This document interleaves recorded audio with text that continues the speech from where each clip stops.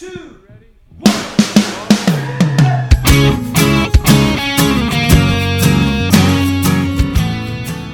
Hello and welcome to Say That, podcast where your big questions get real answers. My name is Matt King. I'm your host here in the city of Chicago. Joining me here is Glenn Fitzgerald, the founder of Mission USA. Okay.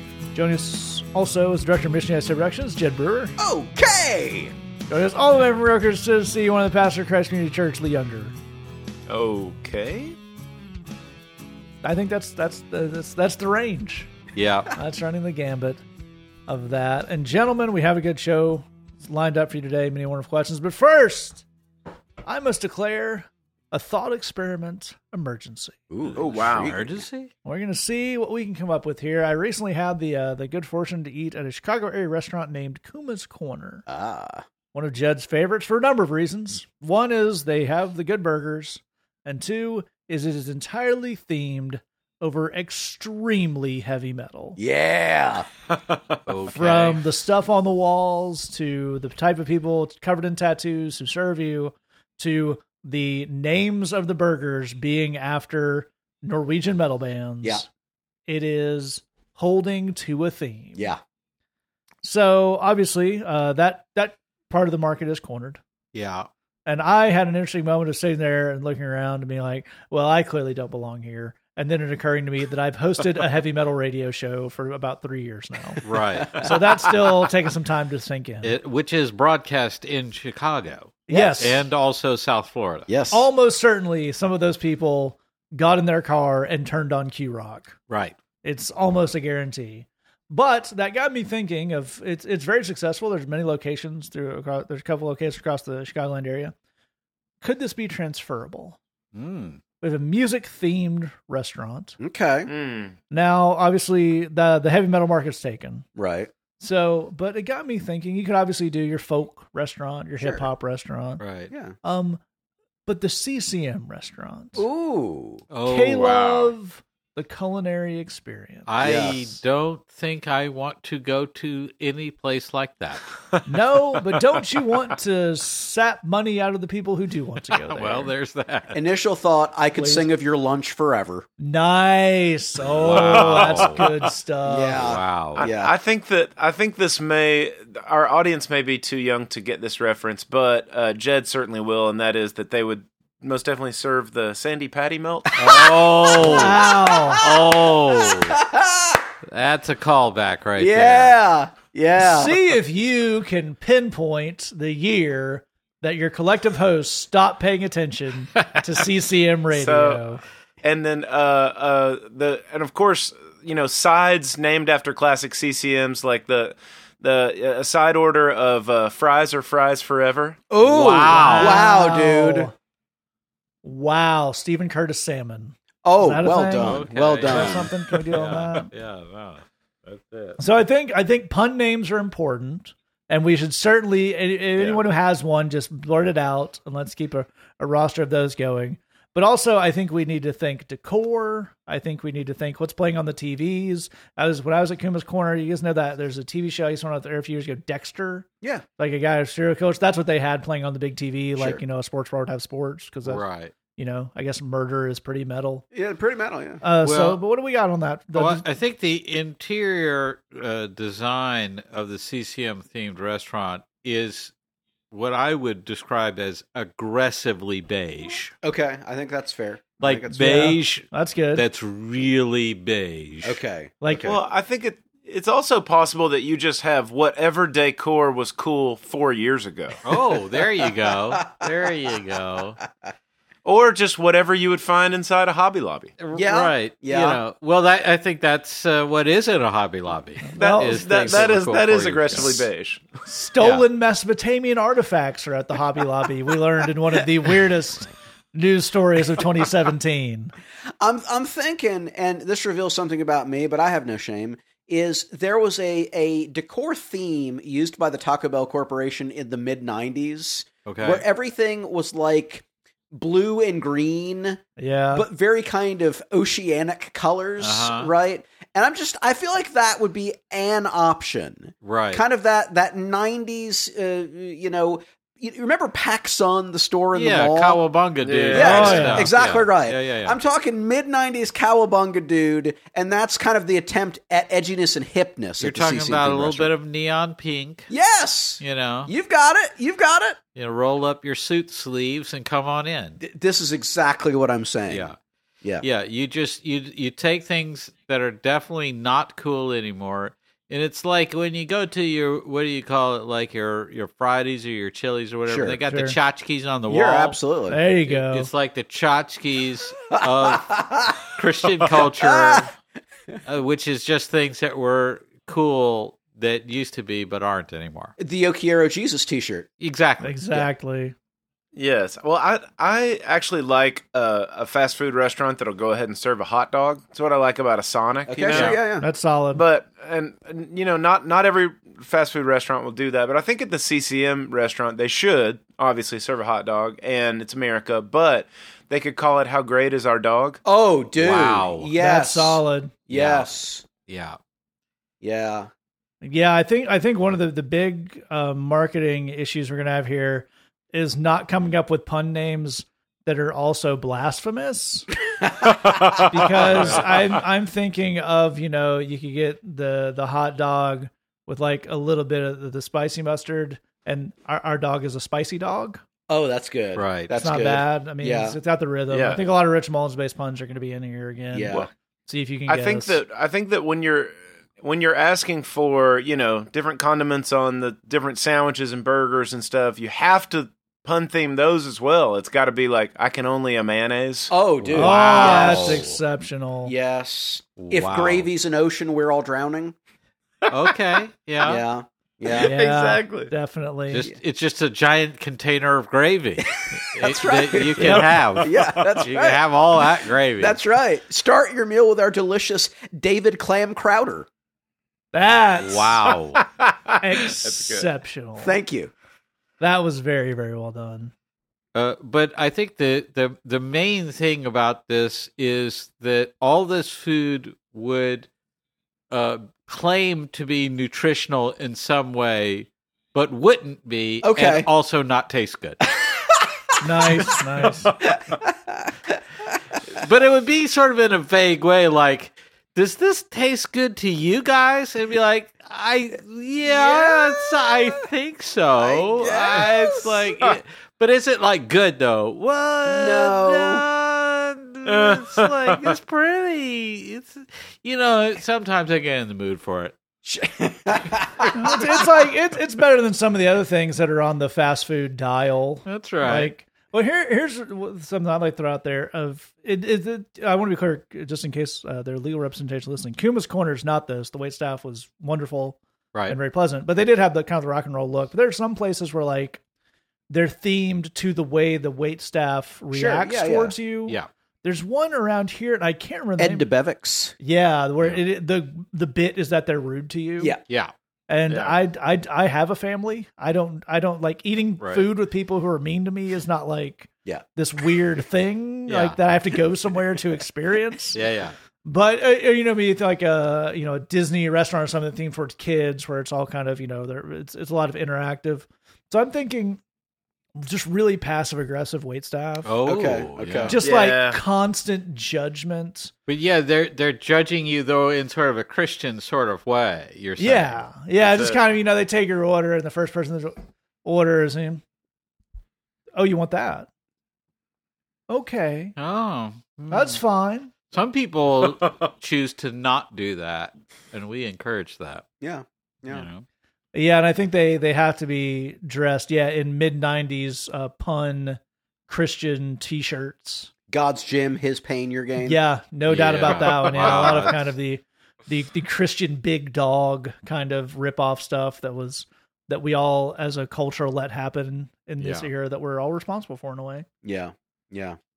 Yeah, and I think that's really good. I think just because there's an elephant in the room, gentlemen, and I have to mention it, and it's an Okay. elephant made of chicken, Okay. which there is. Wow.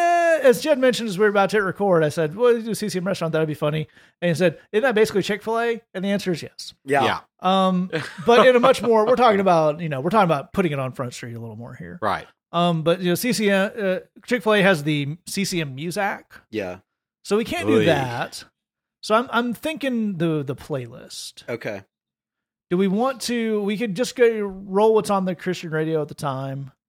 We could do solely to Glenn's kind of point about what pretended to be edgy, just a time capsule of what people thought was going to be the way forward in Christian music. A lot of your kind of proto white boy Christian hip hop. Yeah. Yeah, that's always good. When you do some of that, we could just do the big worship stuff. Do we have any specific thoughts on the music? Yeah, it's sort of an early '90s. I love Jesus in every way. Oh, that's good. Just Yeah.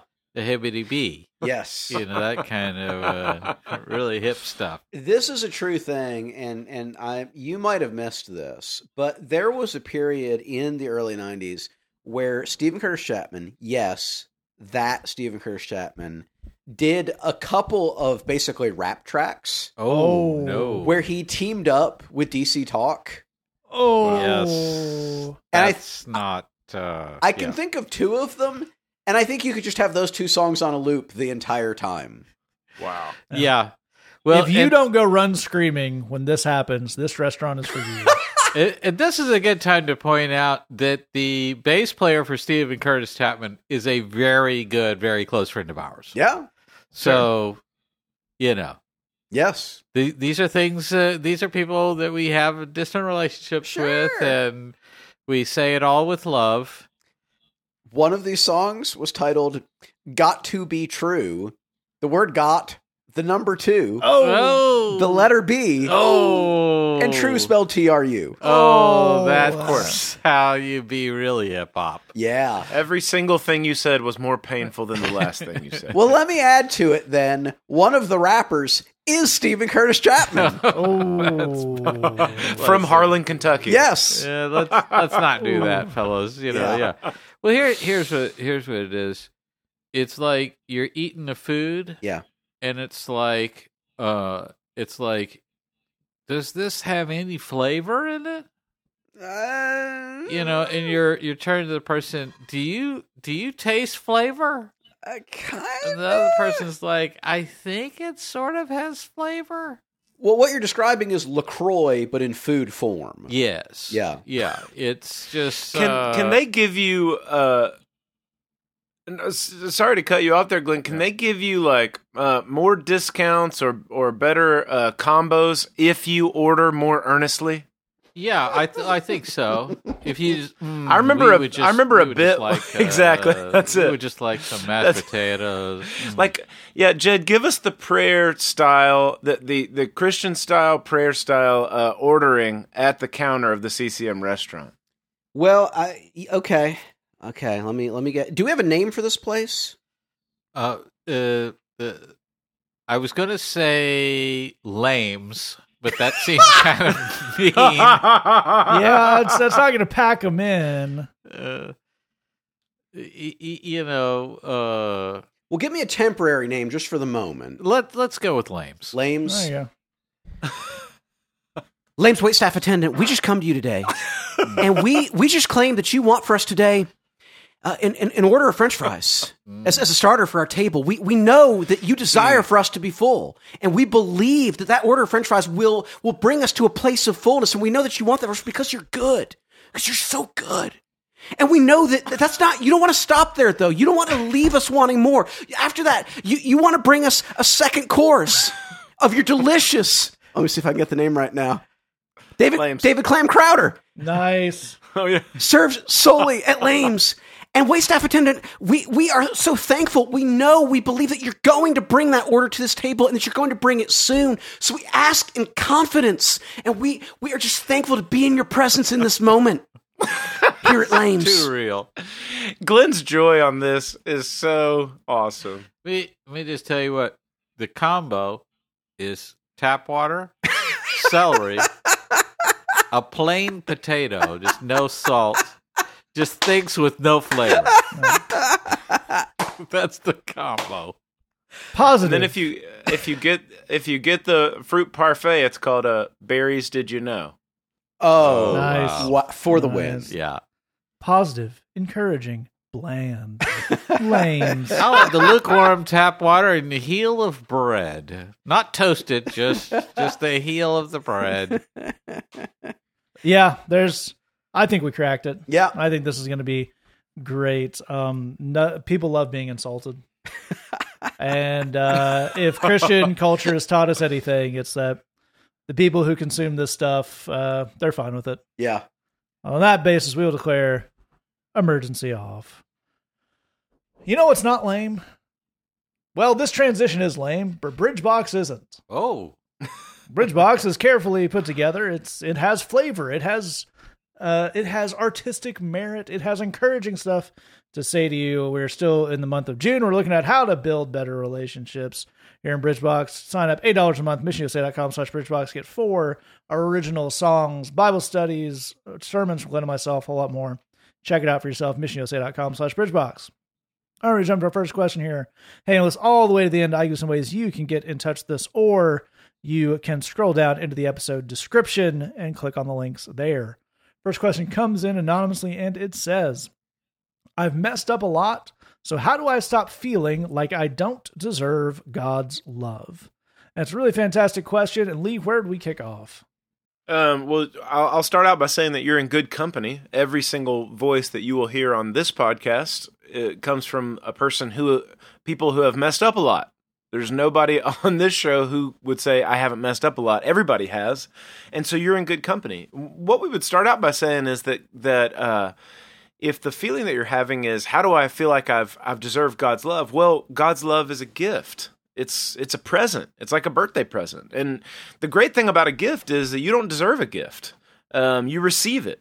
And you receive it from somebody who loved you enough to think about you, to think about what you like, to look for something that you would like, that would be helpful to you, that you would think would be awesome, to wrap that up for you and give it to you as a gift. And here's even the better thing about a gift. Not only did you not deserve it, and not only did it come from someone who loved you, who paid for it, wrapped it up, and gave it to you, but the only thing you have to do to cash it in is to open it, just to receive it. You just receive a gift, and that's a very, very good thing. And so, kind of theologically, we want to start there, that actually God's love is just, what the Bible says, it's just a gift. It's a free gift. You don't have to do anything. You don't have to prove anything. You don't have to promise anything. You don't have to earn anything. You don't have to be amazing. You get to just receive it, and that's good. So, but as far as, what you do next, that may not solve like the way you feel about this right now, just hearing those words. And so I would say a couple of things. It's quite possible, one, that you might need to change churches. If you're going to a church where you are being told that you have to earn the love of God, or that you are disappointing God, or that God is just frowning down on all of your sins and all of that kind of stuff, it may be time to look into changing churches. That may be one thing. Two, it may not be the church that you're going to, but there may be some voices in your life that you need to silence. There may be some relationships where you're hearing this kind of stuff, and you need to get rid of those voices. But one thing that I would say is, on moving forward on this and feeling differently about it, to me, one of the quickest shortcuts to feeling different about the love of God is when you actually get out there and you start serving God and meeting other people's needs, and you start explaining to somebody else what the love of God is like. There is this really, really cool verse. I wonder if you've seen it before. It's tucked into the book of Philemon, which is just one little chapter. It's this tiny little book where Paul says this really cool thing where he demonstrates that there is a link between being involved in ministry, where you are telling people and reaching out to people with the love and the good news of the gospel of God.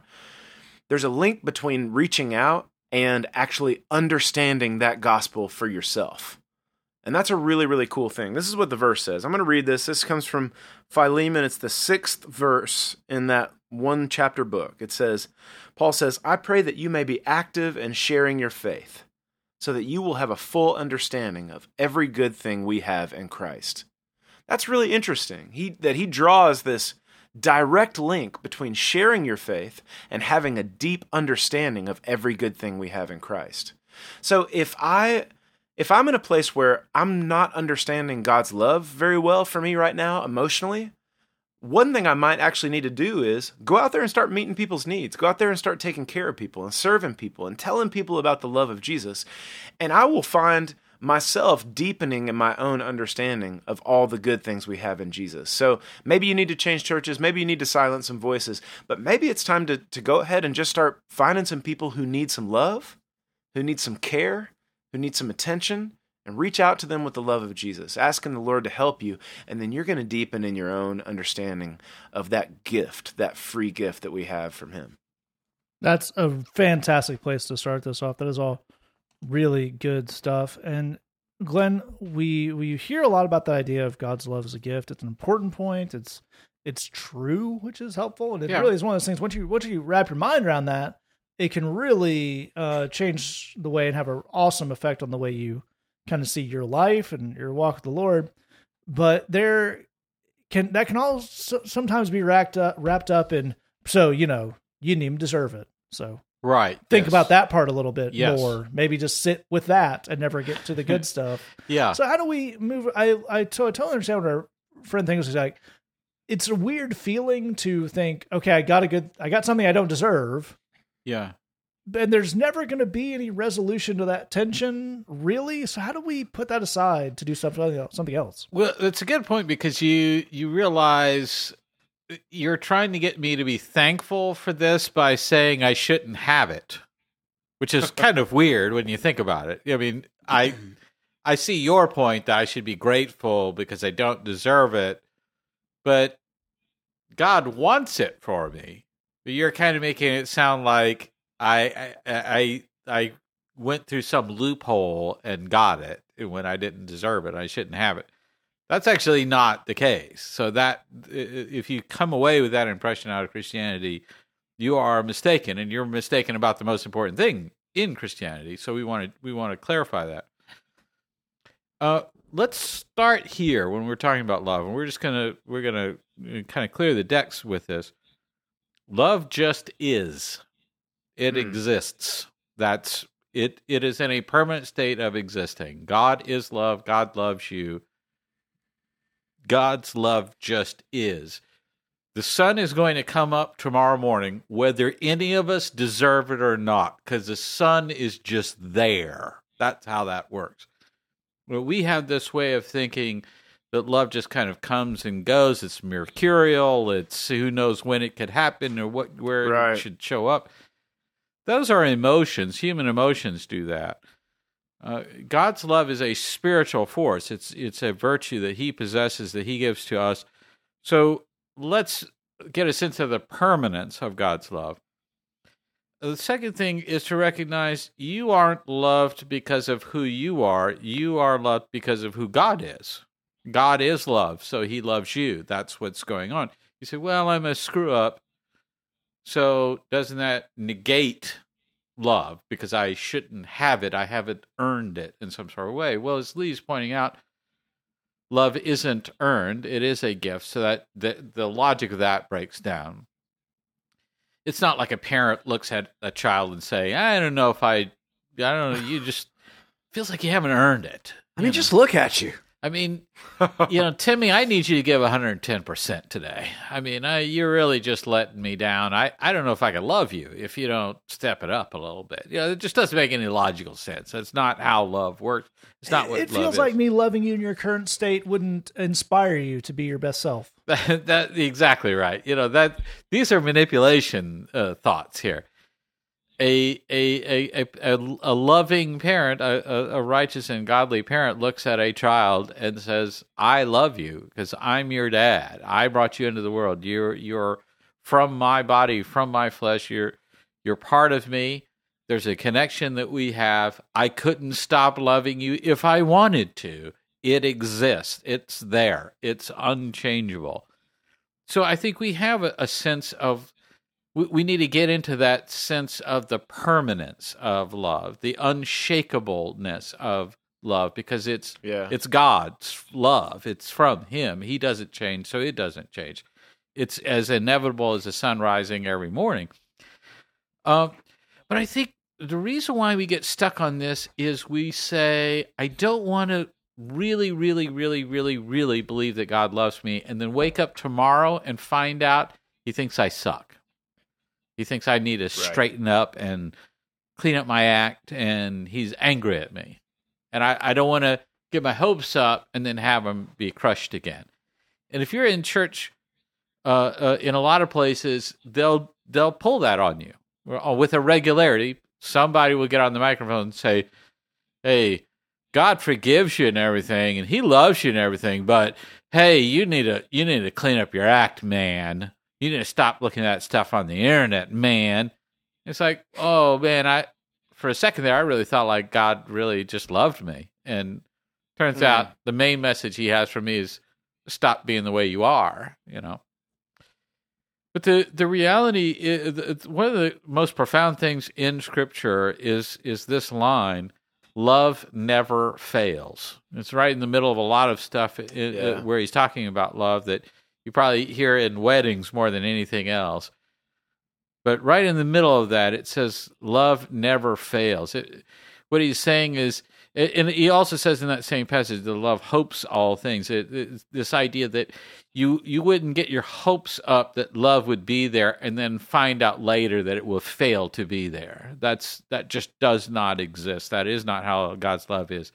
If you decide today that that you love God and God loves you, and that it doesn't matter what you've done, doesn't matter about deserve one way or another, you just have it because it just exists. Anything you find out to the contrary is going to be a lie, and you can feel free to reject it, because you can know that at no point in the future God will wake up and say, I don't love you anymore because you don't deserve it.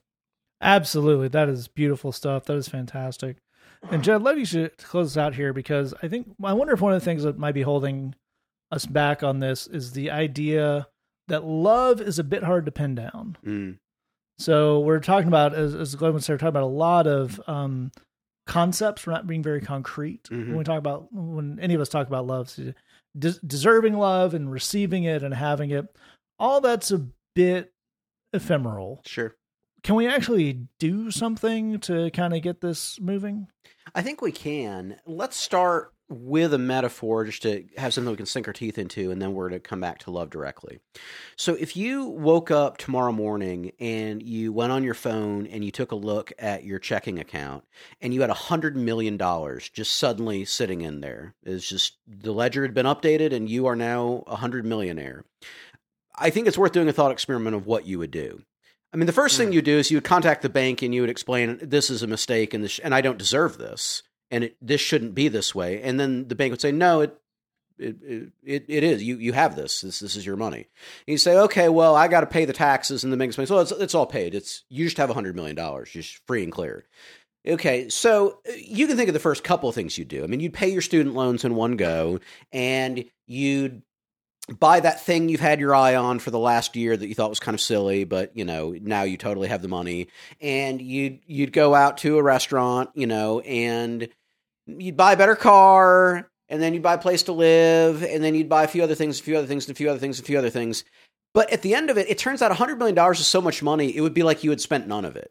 You'd buy basically everything you ever wanted. It would take you like a year and a half, and just from the interest, you'd be back where you started. And now you'd be in this weird position where you've kind of bought everything you've ever wanted, and all of your needs are taken care of, but you still have this enormous amount of money. So what are you going to do with it now? And hopefully what you would do in that moment is you would say, well, gosh, how do I help somebody else? I mean, given that all of my needs are met, and given that I kind of have everything I've ever wanted, surely there's something I can do for somebody else. We hope that's what you do. And if you listen to this podcast, I'm pretty sure if that happened to you, that's what you would do. Here's why I go through all of that.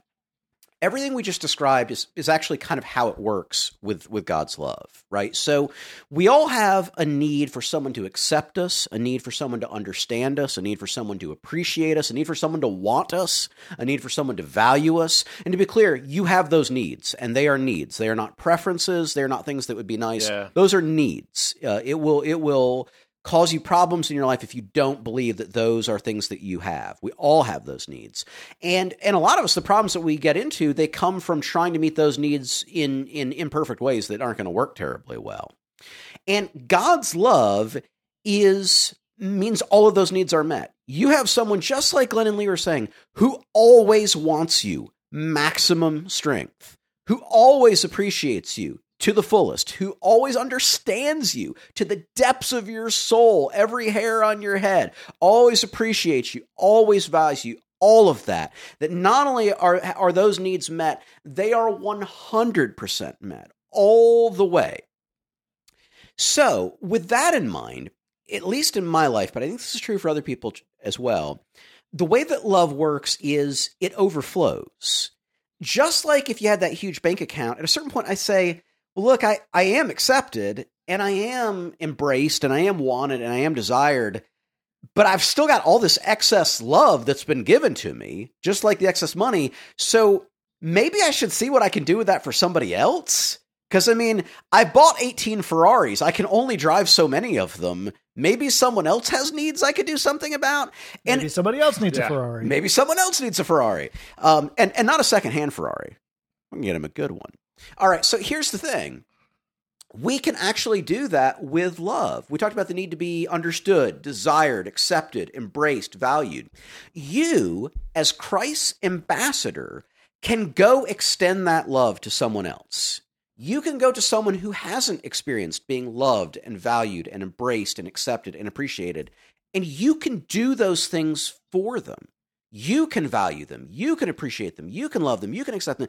And you can do that not because you're such an amazing person who's just naturally loving, but because this infinite amount of love has been deposited in your bank account. Yeah. Whenever you need more, you could just grab it. You just get it and you hand it to them. And now they have it. And then you just grab more, and then you hand it to the next person, and so on and so forth. And this goes right back to what Lee started us with, which is when we go and help people, a funny thing happens. The first is we are passing on this love of God, so we almost kind of trick ourselves into accepting that we have it in order to pass it on, because you can't really pass it on if you don't have it. So we kind of have to, agree, even if we're trying to not think about it, that we do have it. And then in a way that I think it, at least in part, is supernatural, and this is part of what the Bible is talking about, is when we see another person take hold of that love, and we got to be involved in that process, and we can see the impact that love has on them, we kind of get to enjoy it all over again. That's right. We get to appreciate it all over again. Again, in a way that, at least in part, I think is supernatural. Yeah, and it kind of becomes more real to us. That's exactly right. That's exactly right. And that's what we want to see you do. Here's what we can guarantee you. The endless navel-gazing and contemplation of, I am a worm, yet thou desirest me. That actually doesn't go anywhere. It just doesn't. I mean, yes, you've made mistakes. God loves you anyway. Where we're going to start to get some traction is when we actually get in motion with that. When we figure out how to take that huge overflow and extend it to other people and let them experience it. You may not feel like you belong at the party, but when you get to invite other people to the party, it changes how you feel about the party. And that's what we want for you. I think that's really all fantastic stuff. And I love that analogy of the bank account, because if you woke up tomorrow and you had $100 million, to Glenn's point about it, I don't want to realize that none of this is true. If you still lived like you had $500 in your checking account, it would not really match up. You wouldn't have any of the freedom or any of the security or any of the good stuff that comes with that thing. So at some point, and it's easier said than done, it is a process, but at some point you do have to accept that this good thing is true. And a lot of the thought processes these guys gave you and a lot of the practical actions these guys gave you will help on that, because as Jed's pointing out, once you start acting on something, it actually becomes a lot easier to accept that it's true as opposed to just kind of sitting around thinking hard about it. All right, we jump to our next question here. It comes in anonymously and it says, I want to have a good life, but everything I do to have a good life just made it more of a bad life. Part of me feels like I don't know how to have a good life. I'm always going to mess it up anyway. Part of me feels like a good life just isn't for me. Where's the hope in that? And Glenn, it's kind of a related question in some ways, certainly a similar mindset, but where do we go from this idea? Previously, we're talking about God's love. Now we're talking about the actual kind of those practical realities of having a life we want. How does that translate?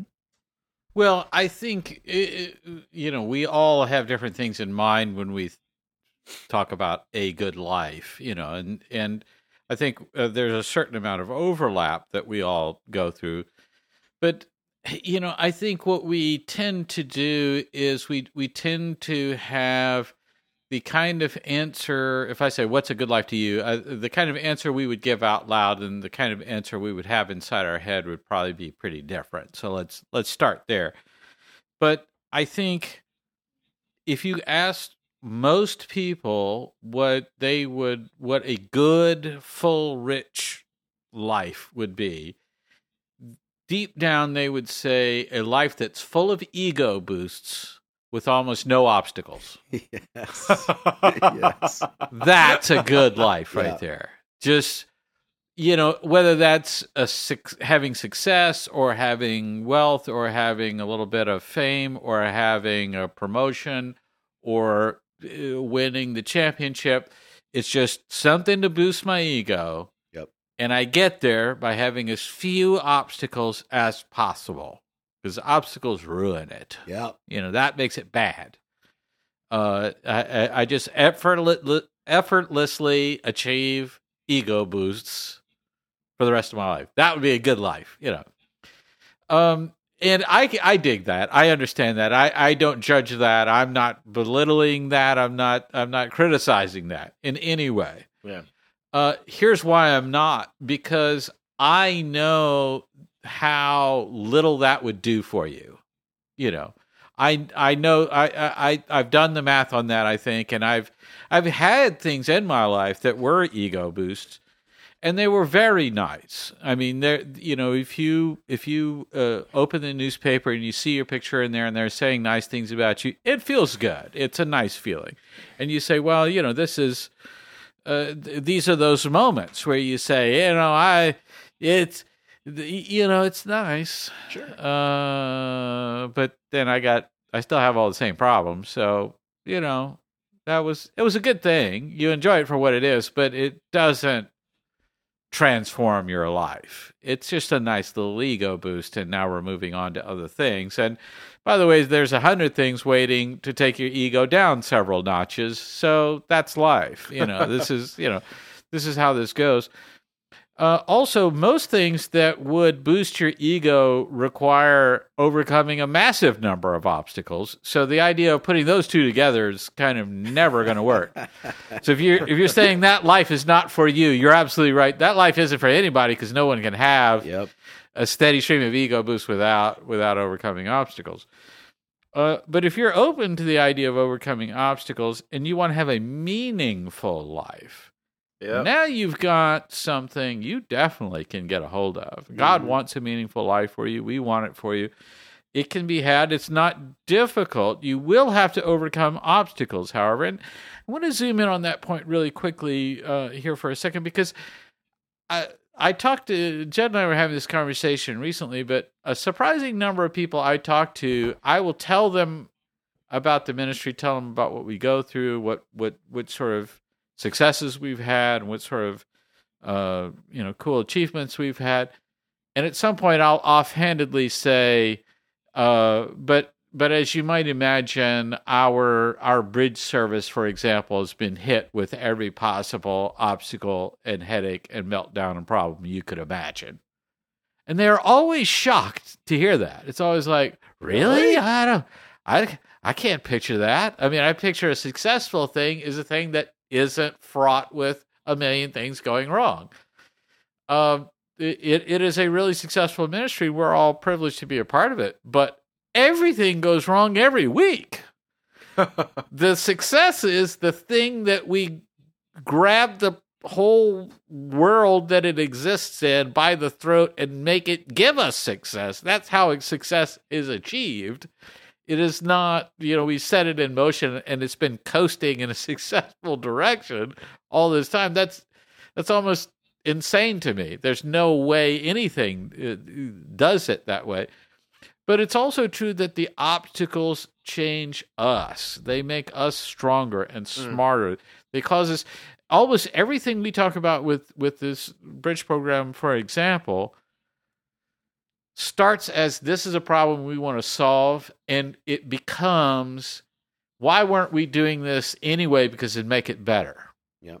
Why weren't we thinking about changing this? Why weren't we thinking of doing this differently? Because now that we think of it, it would be better now. So every problem becomes sort of a stimulus to something positive.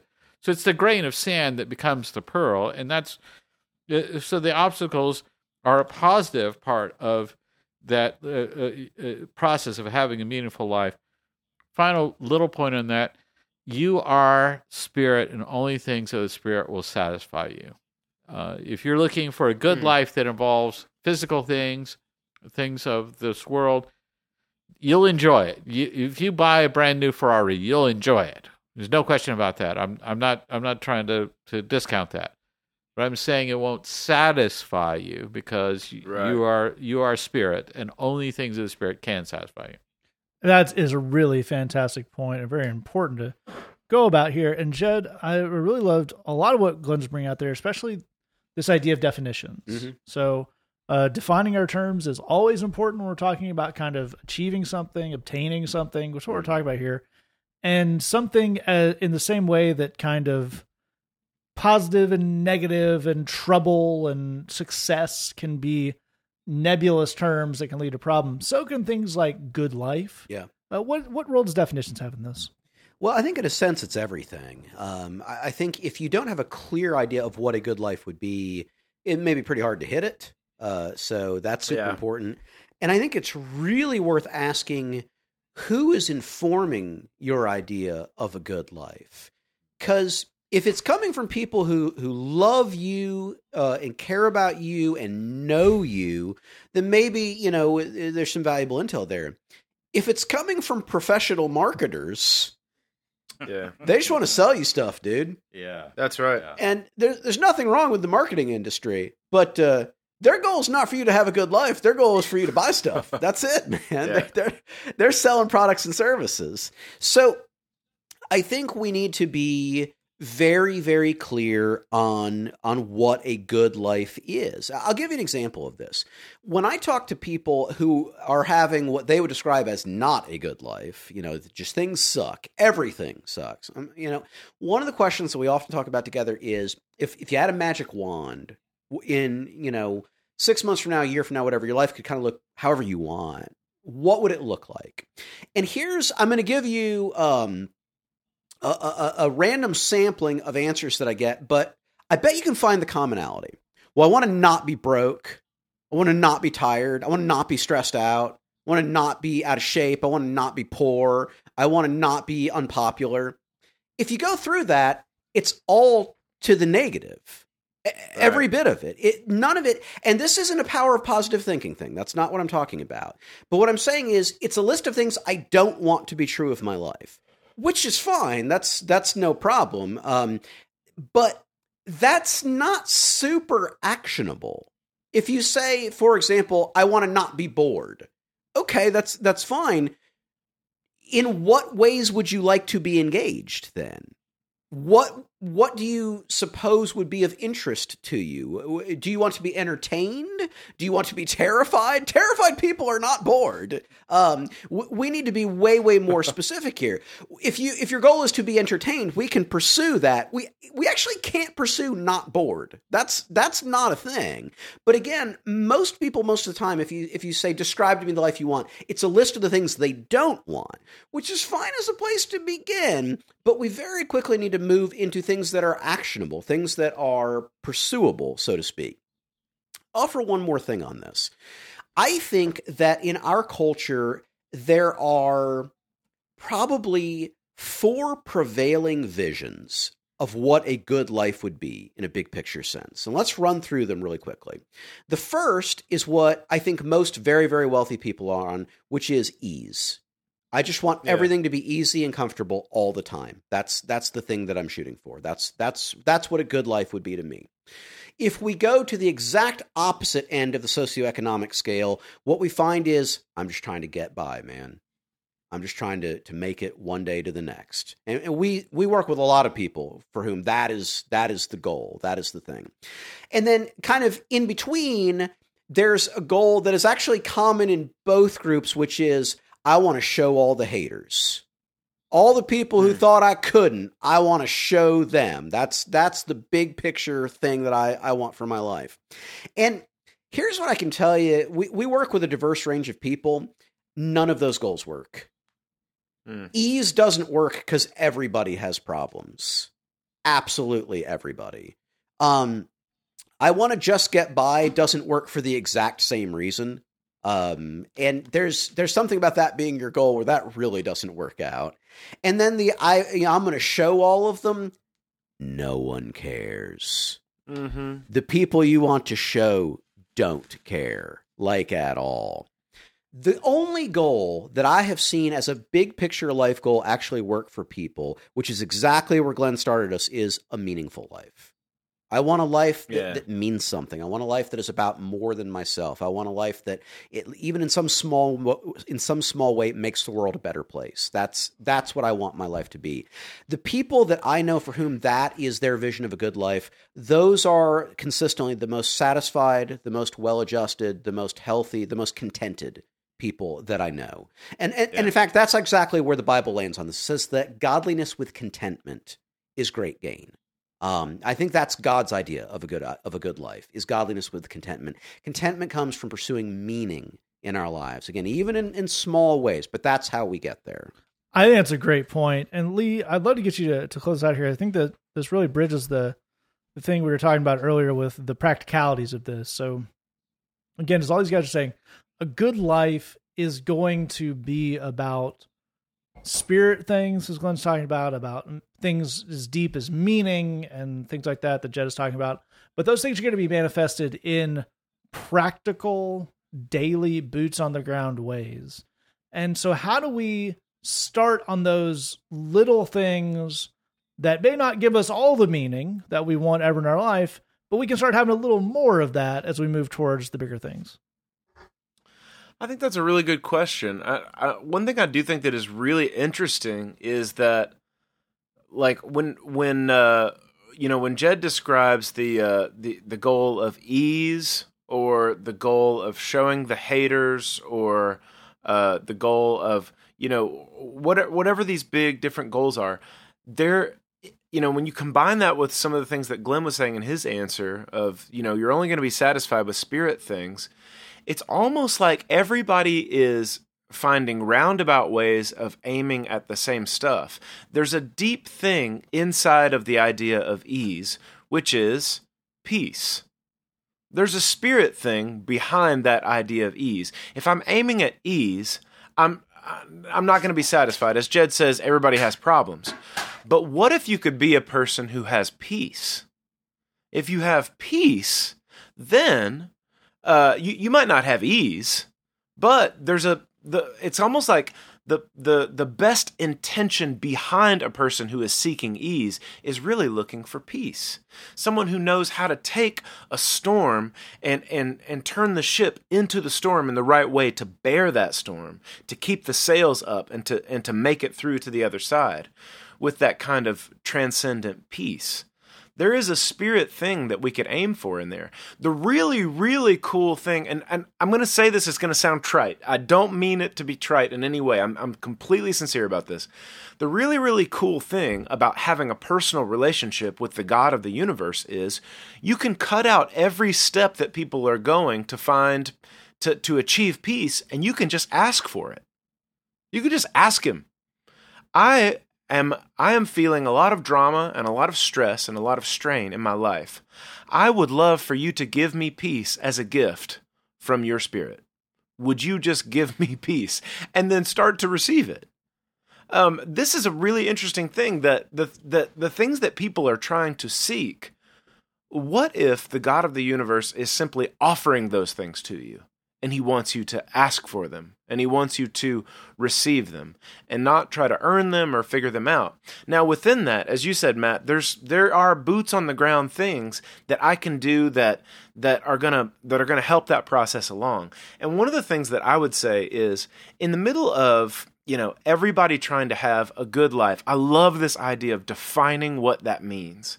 If I define that by I want peace, I want joy, I want meaning, I want it to matter that I was here, that kind of a thing. Those kinds of things, there are real things I can do about that. Now, I can receive peace and joy from the Lord as a gift, because these are the virtues that he has an unlimited supply, and he can just give those to me. But I can stop that process by having certain things or certain relationships or certain reactions in my life that stop up that process or that block those things from coming to me. So one of the things that I might want to look at strategically, kind of like, as you said, Matt, and to borrow your phrase, just kind of a boots on the ground, what do I need to do, is I might need to talk to the Lord about what are the things in my life today that are blocking me from receiving the joy and the peace that you want to flood into my life right now. Romans chapter 5 says that the Holy Spirit is always pouring out the love of God into my heart. If I'm not feeling that, why? What's stopping that process? Is it certain relationships? Is it certain behaviors or actions? Is there something that I could change right now today? And what would the Lord say about that whole situation if I were to take that to Him? If I were to take an inventory of my life and the way I spend my time and what I'm doing in my in my alone time or the sleep I'm getting or the food I'm eating or the conversations I'm having, all that kind of stuff. If I were to look at that and say, what's holding me back from having all of the things that the Lord wants me to have right now? And how could I change that? And then I want to find some meaning. I want to find somebody that needs some help, and I want to help them today. It might be a tiny thing. It might be a small thing, like it might be a text of encouragement. I'll tell you this.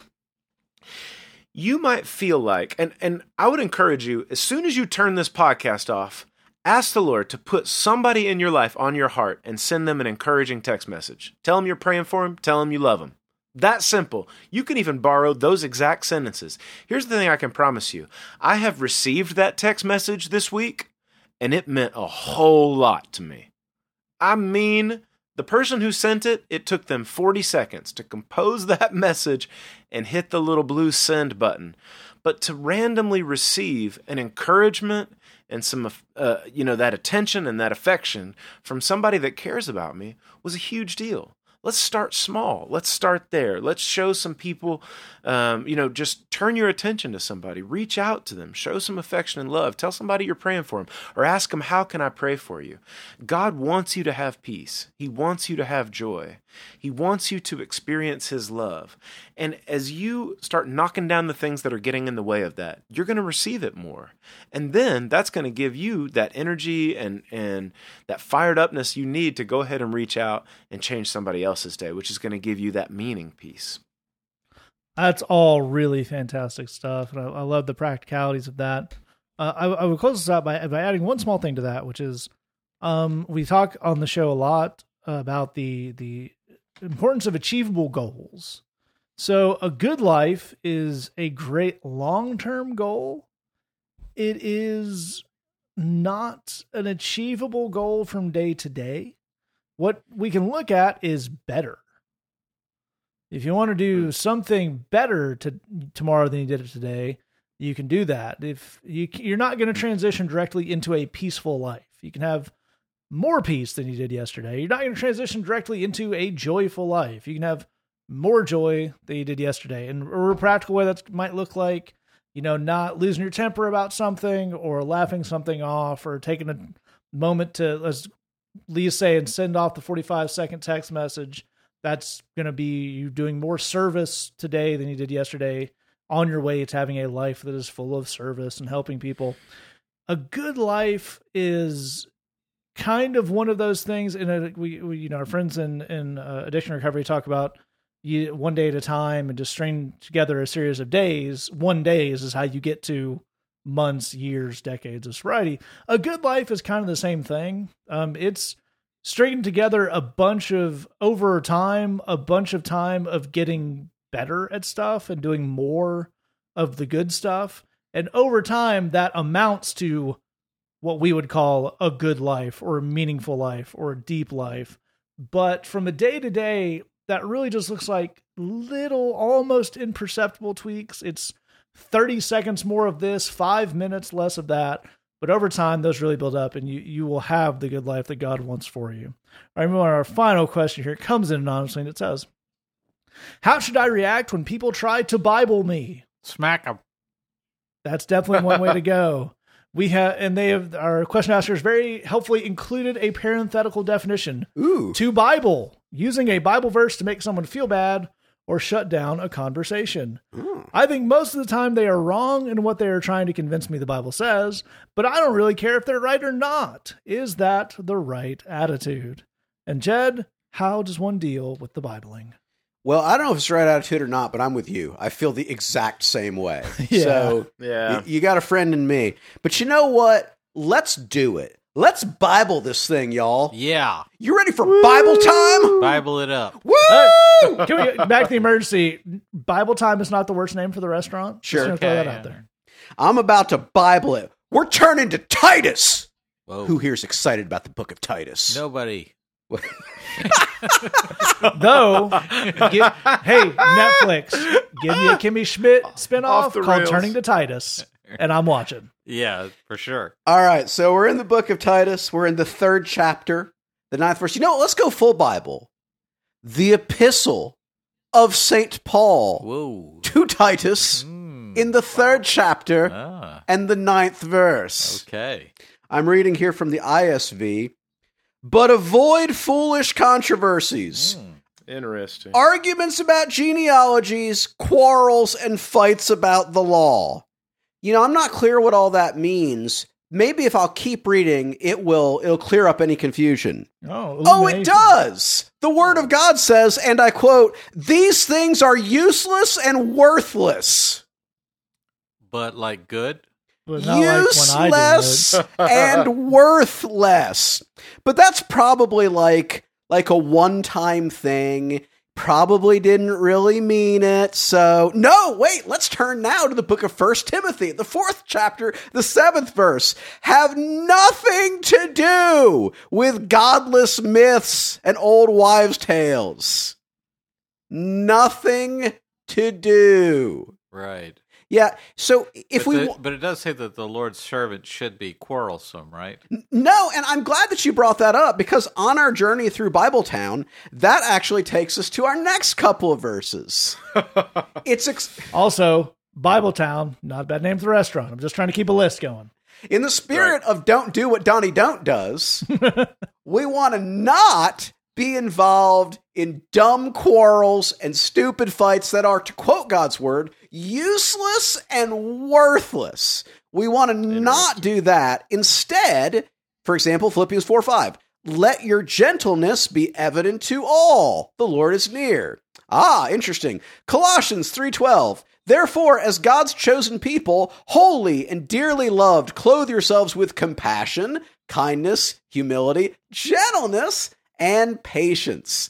We could go on, and we will. No, we'll stop there. All right, here's the thing, is, first of all, the Bible is clear that senseless, useless arguments about minutia in the Bible, you actually should not be a part of. I'm not sure of another way to read those verses. Right. The other thing is it has a lot to say about your conduct, that you should be marked by gentleness and compassion and respect. So I think it's worth asking, with the people that want to Bible you, are they approaching you with gentleness and respect?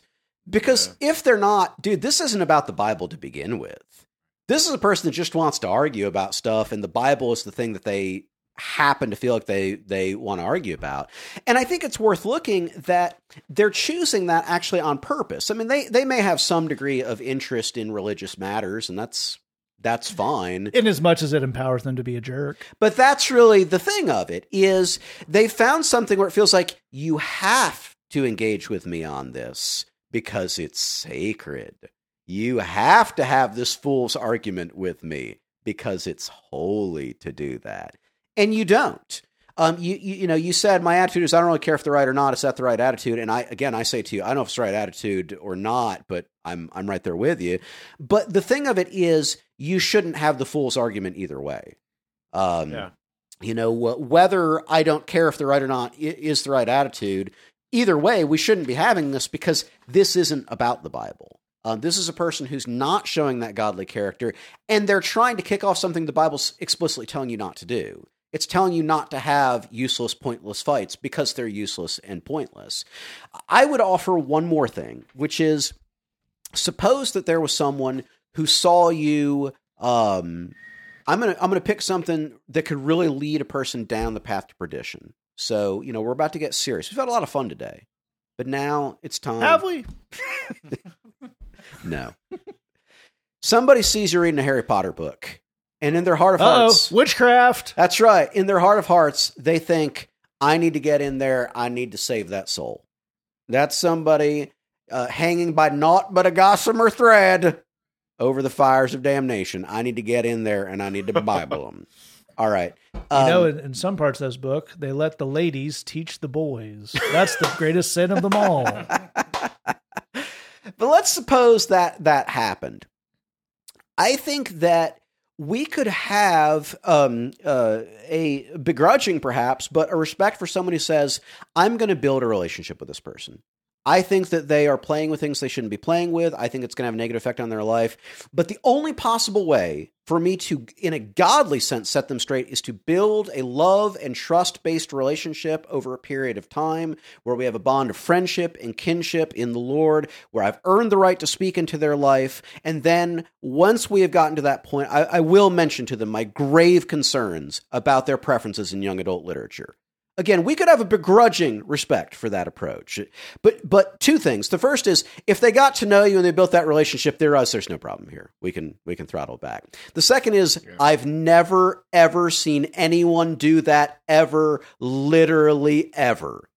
Yeah. Every person that I've personally known, and I've known a lot, I grew up in the South as a preacher's kid. Every person I've ever known who wanted to Bible someone was not about to put in an ounce of effort past going up to them and quoting Bible verses. They weren't going to get to know you. They weren't going to build a relationship with you. They weren't even going to pretend to be gentle and respectful. They were just going to go up and let her rip and see what happens. Walk away, man. I believe that not only is that the functional thing, I believe the Bible's clear that's the godly thing for you to do. I think it's a great point. And Lee, let's go to, because obviously Jed is absolutely right. So let's put some skin on this. There are also people, this can get a little more complicated, who do know you. Knowing is different than earning the right to be heard. These could be family members. These could be, people in your general orbit. These could sometimes even be people at church. So they do know you. There is some kind of relationship there, and they want to build to the Bibling. Again, this is a different thing than what Jed has laid out for us of building actual trust and actual earn. But it's kind of, I said, and then, but you can kind of just see their dead eyes as you talk to them as they think about how hard they're going to Bible you and how great it's going to feel. So how do we deal with people who know us, but haven't earned that right and want to jump in anyway? Yeah, I think that's a really good question. And the thing that I would say is that not everybody in your life gets a VIP pass.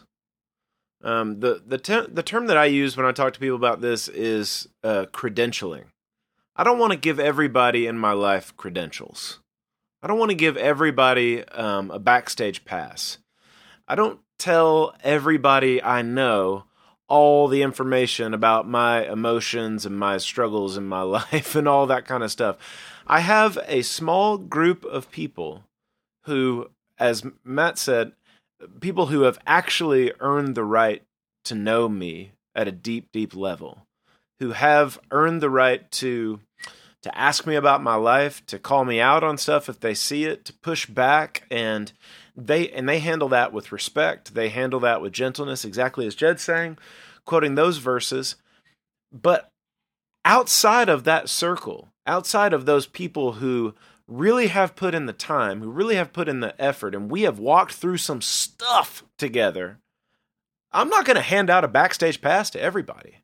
I think there is a feeling especially in Christian culture, that everybody means well, and everybody's trustworthy, and everybody probably has a point, especially if they're real sincere and earnest. Here's the deal.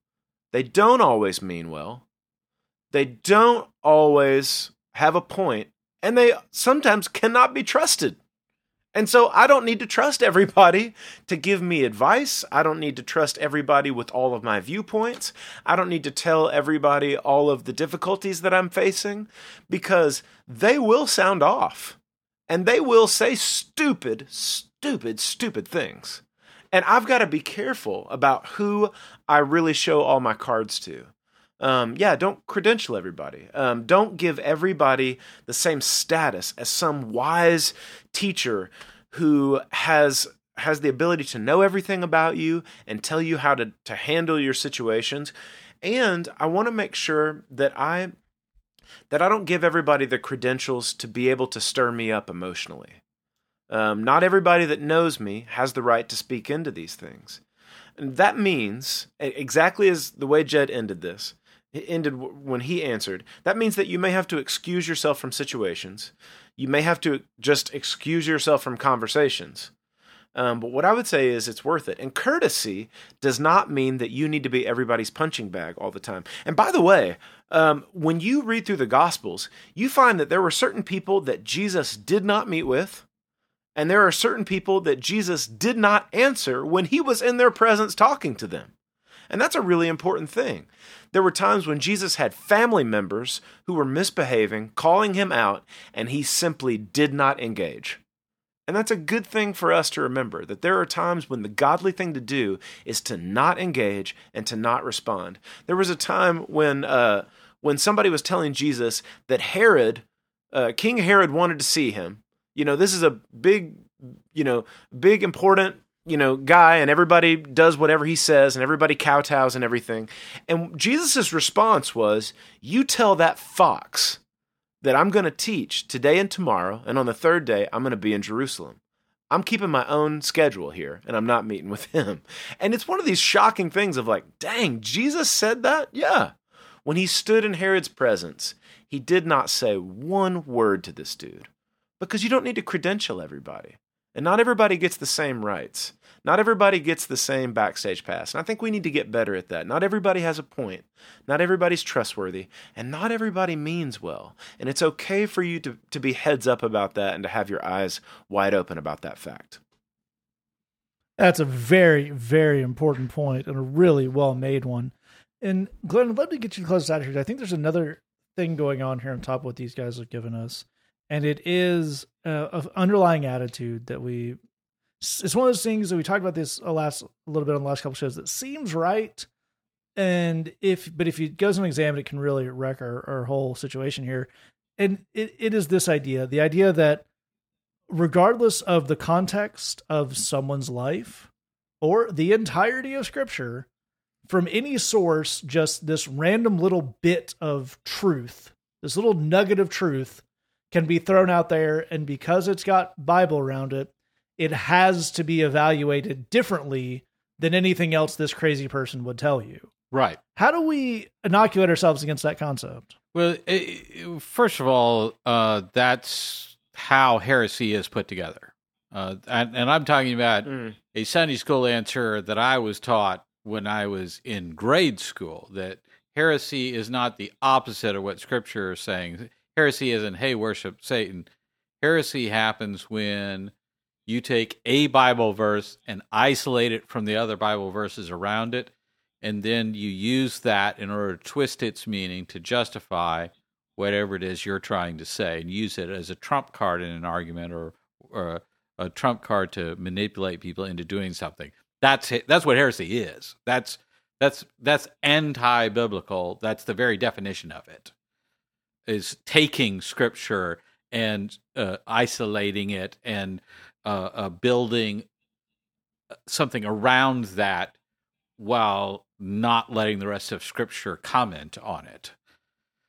That's exactly what Satan did to Jesus. He quoted the Bible to Jesus.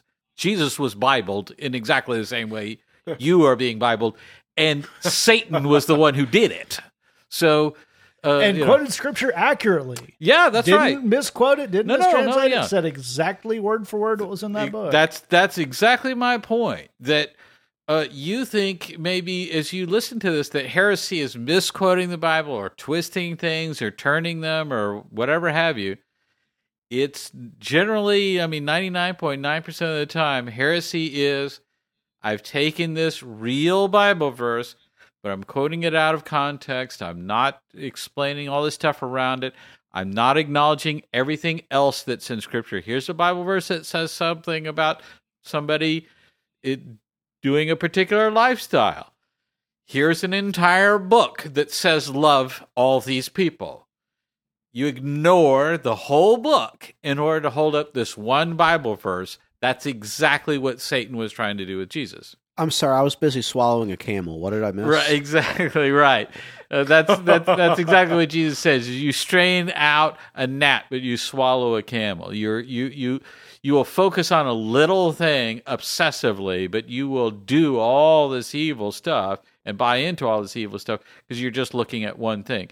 Now, it's important to look at the context of that. Of why does that happen? In what circumstances does that happen?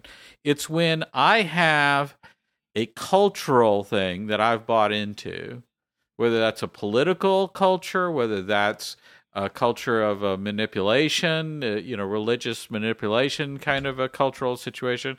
It could be just the generation that I'm in or whatever those things are. But when you look at the New Testament, every time somebody's on some form of heresy where they're twisting things and they're overly focused on one thing, they're ignoring all the rest of it, it's they're trying to justify their own cultural interpretation of what is godly. They're not trying to apply the whole of Scripture to that situation. I want to ask you another question, paralleling some of the questions that Jed was getting you to ask. Jed was asking, are these people asking you things with gentleness and respect? I want to ask you along those exact same lines, were they trying to Bible you into being more filled with grace and love and forgiveness? Yeah, I bet they weren't, were they? That's the cornerstone of Scripture.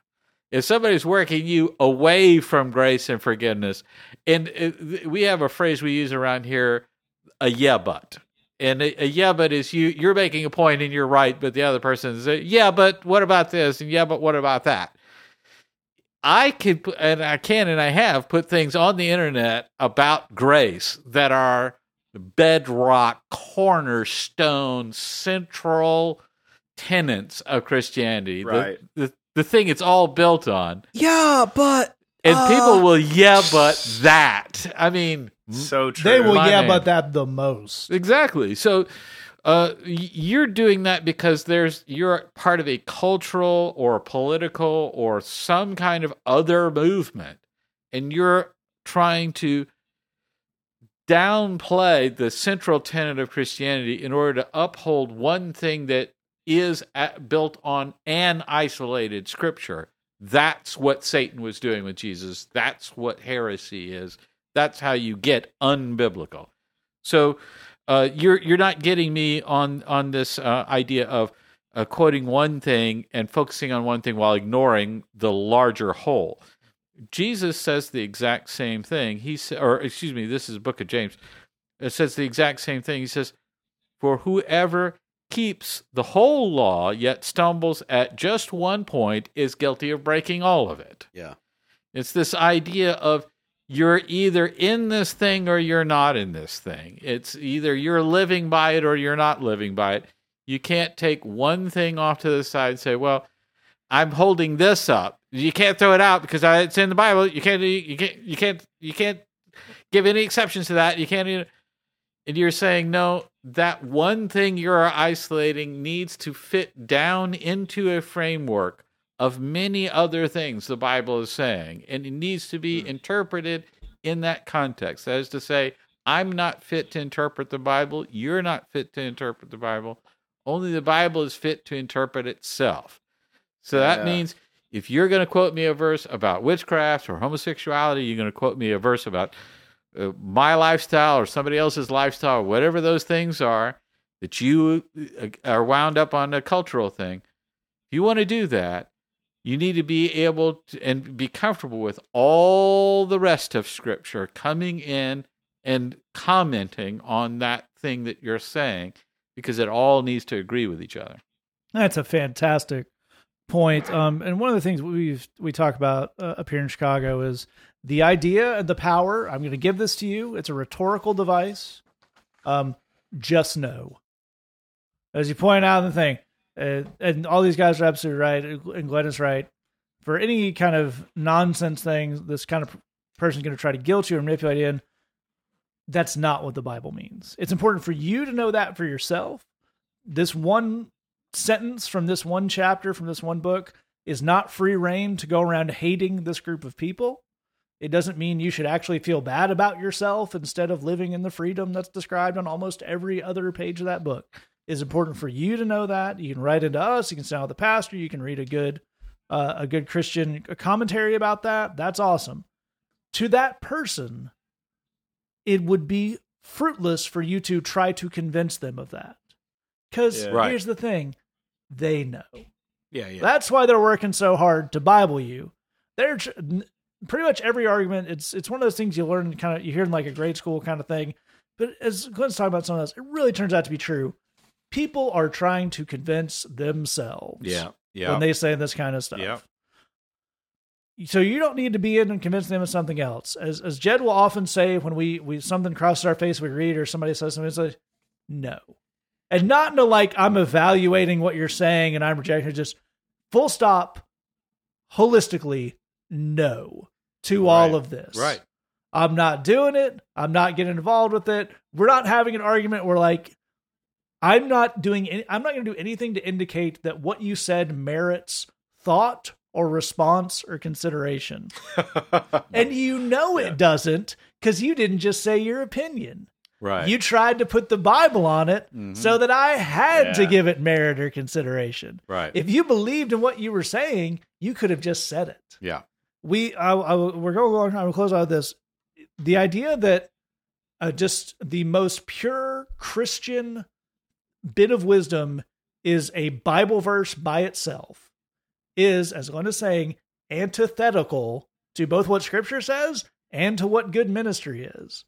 Jesus, as Lee was talking about, Jesus spends a lot of time telling the people who he's going to have deliver this message, here's how you have to carry yourself. Here's the way you have to approach people, because that matters in what we're doing here.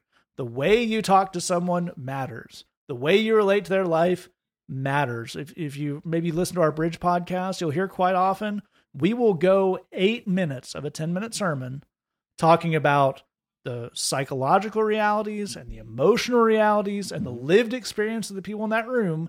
And then the end of it is, and here's what the Bible has to say about that.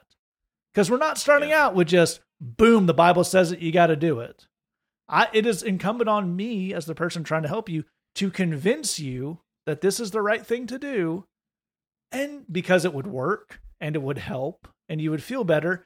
And then let you know that Jesus is on that too, by the way. This good idea you and I have come up with together, that's what Jesus wants for you. So we can go do that in his power. That's what someone actually trying to make an argument to help you move on in your life and see some wisdom looks like, as opposed to just throwing out the Bible verse. All right. If you have a question for us, say at podcast@gmail.com, thebridgechicago.tumblr.com. You can also scroll down into your episode description and find those links. And check out the song this week. This is from our June edition of Bridgebox, from some young folks helping lead out down there at Christ Community Church called I Come to You. Take out that. Thanks for listening. Just remember, we love you. God loves you. There's nothing you can do about it. To say that themed restaurant would have awesome desserts, because the endings are always amazing. I come to you.